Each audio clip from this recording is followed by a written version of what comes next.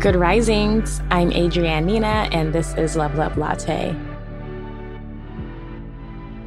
This week, our focus is all about how to take actions to experience a breakthrough. So today, we are discussing the difference between creating and consuming. And pretty much, we want to invest more time in creating rather than being consumers. When you're creating, it really challenges your brain. It's a thought process that goes behind it. You are getting into that cognitive process and you're just like figuring things out to be solution oriented. So most times creativity is sparked in a rise of problems that need to be resolved, right? And so in finding a solution or a new solution that is more efficient than the ones that already exist, you are really like using your brain power for the best that you can, right? And with your resources you have around you. So when I say resources that are around you, it's like, where can you do more research for, right? Where can you, in this sense, you would be consuming, but through research, books, internet searches, talking to people who you know who might be experts in anything that's going to help you resolve the problem at hand.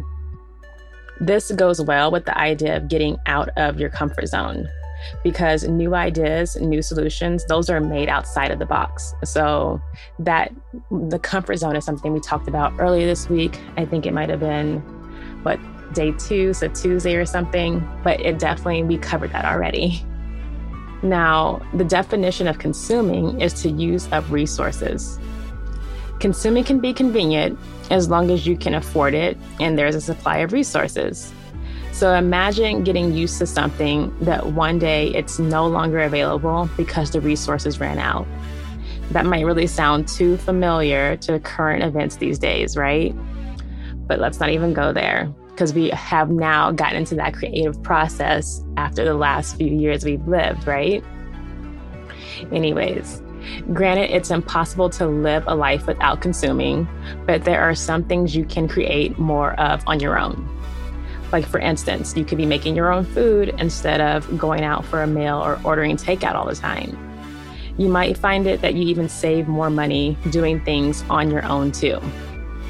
What are some ways you can be more creative in your life?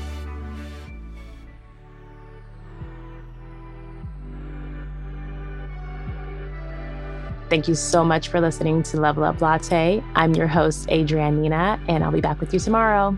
Bye.